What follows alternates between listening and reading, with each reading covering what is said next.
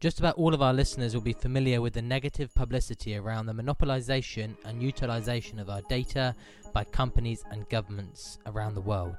These are clearly important and at times potentially worrying issues, but does the abundance of data in our society really only have a negative role to play?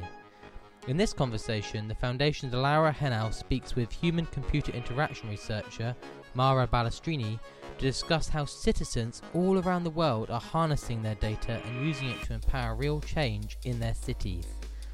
This conversation was originally live streamed on our YouTube channel, and at one stage Mara and Laura do directly refer to photos appearing on a screen, but we've left that section in because we hope that the descriptions offered a clear enough picture. You can of course find the full original conversation on the Ellen MacArthur Foundation's YouTube channel. But Laura started by asking Mara, what exactly is a human-computer interaction researcher? Human-computer interaction is a research field that sits in the intersection between computer science, engineering, design, and human factors. We study what's going on in the intersection between human beings and technology. We look at how humans use technology from in terms of perception, cognition, in terms of social behaviors, so that we inform the design of technologies that are more usable, user-friendly, as some people say, and that can actually augment individuals in their capacities rather than continue designing systems that can only be used by other technologists. Thank you. And what is it that brought you into this world of digital technology and information? Well, I've always been so attracted by technologies. So I started playing with hardware and software quite early. I used to be a journalist over 12 years ago, and I was writing about technology.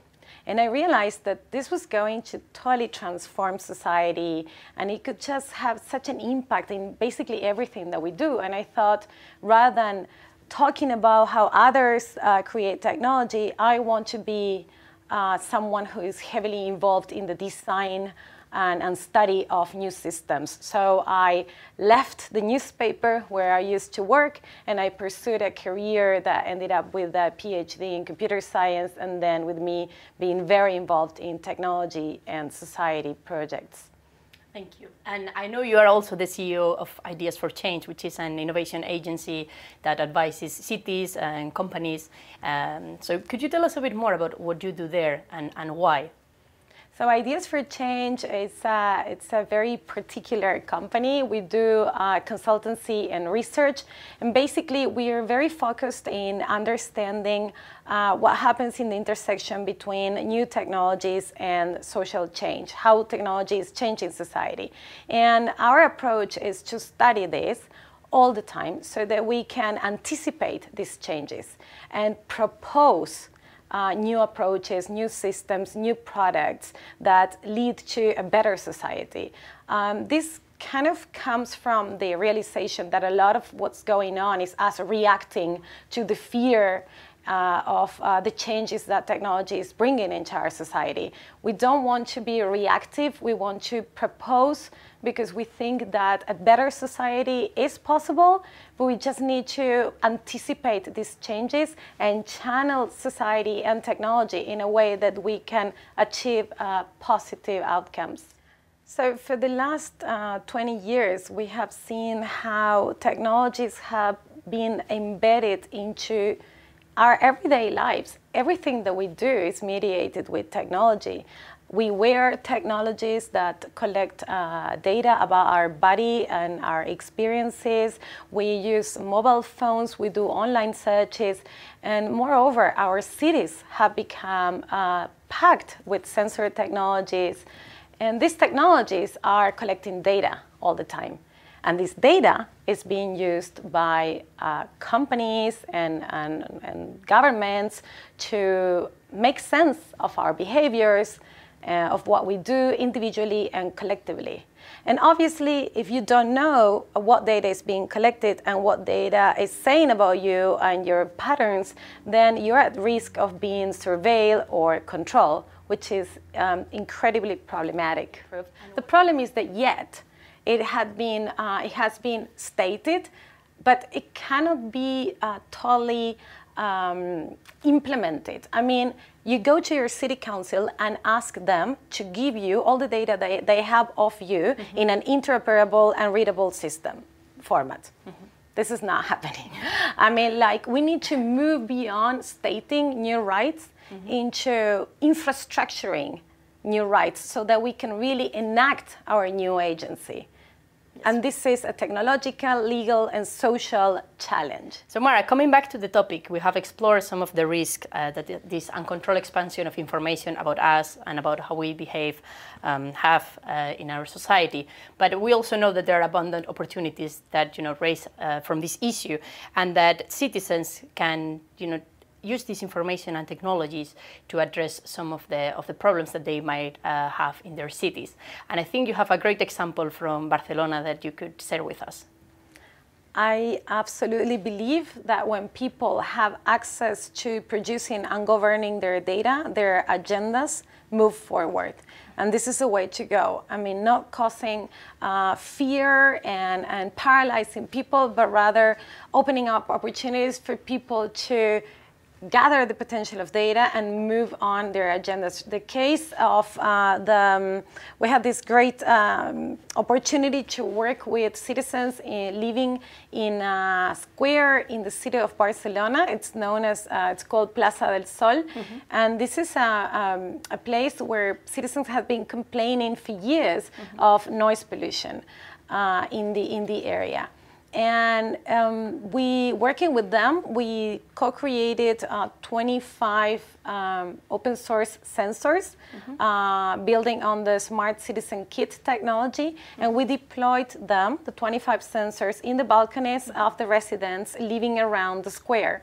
And for 6 weeks, they collected noise data 24 hours a day, every 5 seconds. This created the data commons of noise pollution on the square, the largest one ever created. This data demonstrated that they did not have a perception of noise pollution, but actually the noise levels in the square were way beyond what's recommended by the World Health Organization and also beyond what is established by the local legislation. So with this data, citizens had the opportunity to sit with the city council and negotiate changes in the architecture and in the cleaning protocols and in the use of the square that were aimed at alleviating the problem of noise pollution. In this case, citizens were part of assembling the sensor technology so that they understand what is a sensor, how it works, collecting the data, governing the data together, that is co-creating a protocol that says who can access to this data, under which conditions, and also using this data in a way that benefits them. And I would love the audience to be able to see some of the photos of this project. I think we have some that we will be showing in a sec. So what can we see in this photo, So Mara? in this picture, you see Rosa and her daughter assembling a Smart Citizen Kit. This is an open source Arduino at heart technology, and they are going to take this sensor and install it in their balconies so that this sensor starts to relay noise data. In the next picture, we have citizens making sense of data. This is super important. Most people have never seen what sensor data looks like, leave alone, I mean, trying to make sense of it. So in this project, we looked at different ways in which we could advance people's data literacy by showing them what the data looks like in very tangible ways and creating tools for people to analyze the data themselves. In this exact moment, they are analyzing the sensor data, and they are realizing that they can prove that noise levels definitely go up at the times in which they are supposed to be sleeping, which proves that they're having these noise levels are affecting their sleep patterns. And I've heard that you have not only done this in Barcelona, right? You have also had pilots in other cities. Was there any difference between the results in different cities? Yes, the Making Sense project was led by BAG Society in Amsterdam, and I did it when I was working at FabLab Barcelona. And we deployed 9 pilots, 3 in the Netherlands, 3 in Kosovo, and 3 in Spain, focusing on noise pollution, gamma radiation, and air quality. In Kosovo, for example, the pilots also rendered really interesting results. One of them was reaching the point at which a new policy for air quality was discussed in Parliament. Mm-hmm. So this really shows that when people have the capacity to produce data, mm-hmm. to control the data, to make sense of the data, they can use it in ways that create public benefit. Oh, this is an amazing example. And do you have any other projects that you are working at the moment, that also show the potential of this opportunity? I have a number of other projects. One, for example, is called DNosis. DNosis is a project that encourages people to map odors. Odors in cities tend to be indicators of other sustainability problems. But sensing odor is very difficult. In fact, the best sensor for odor that's ever invented is our nose. So the technology in DNosis actually helps people to use their nose to map odors in a way that is compatible to how scientists would investigate this. And therefore, it allows for creating huge evidence that combined with data of the environment and the wind direction and so on, allows to identify who is the odor emitter. And this really helps to tackle these problems at the city level. We have 10 pilots across the world.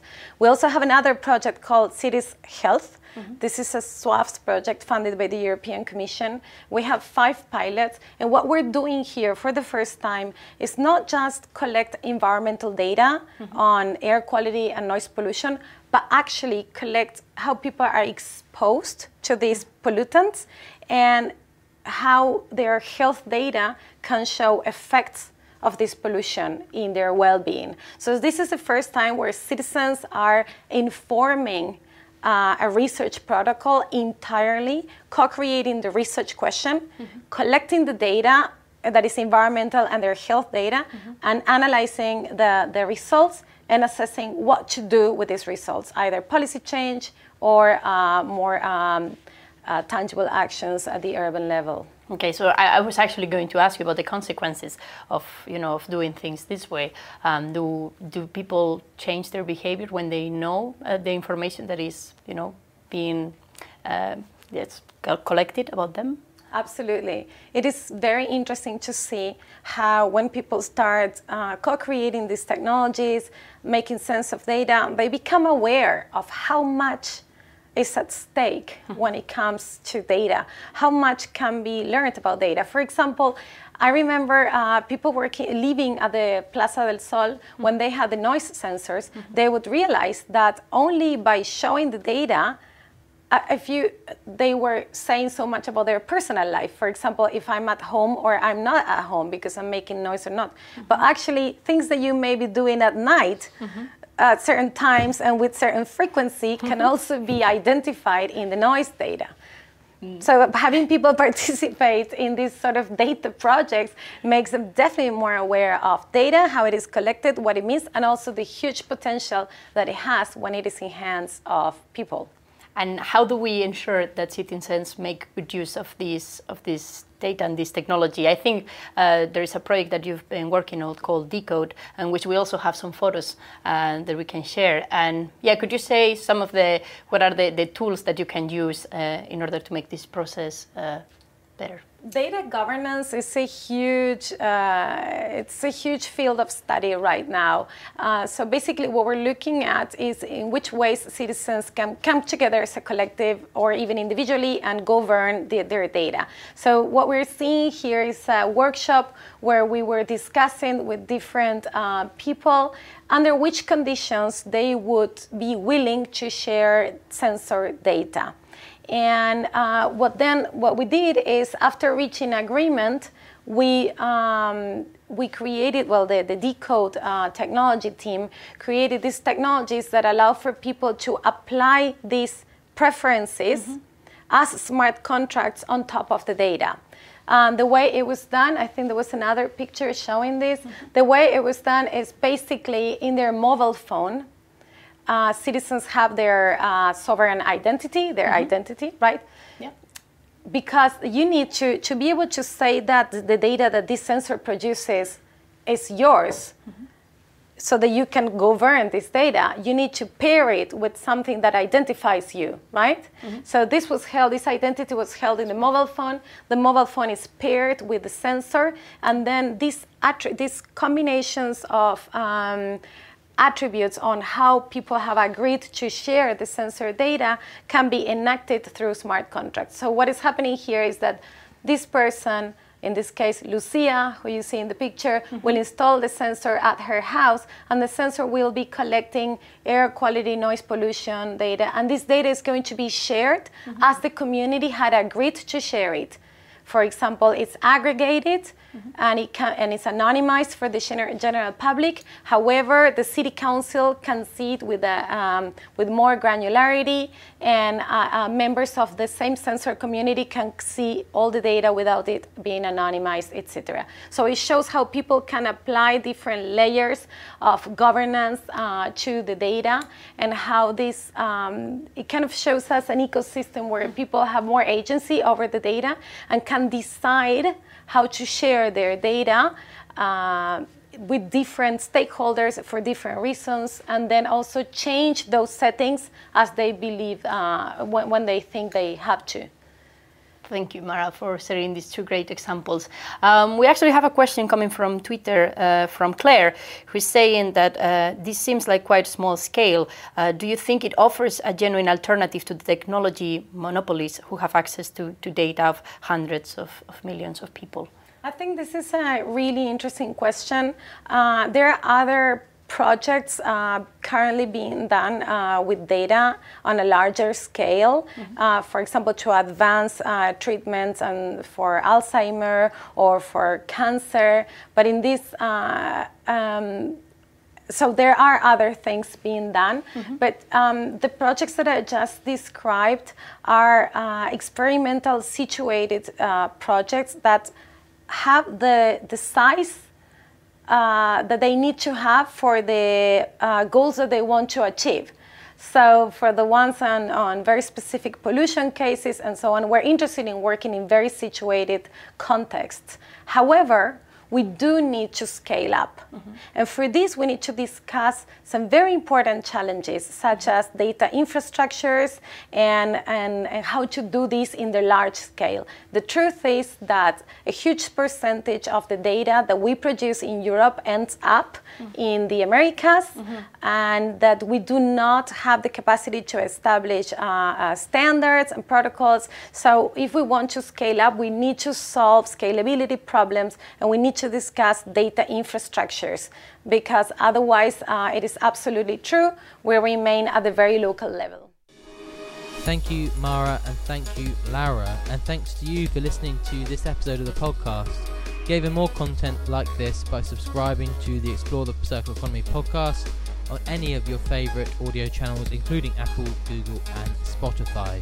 We hope to welcome you again on our podcast.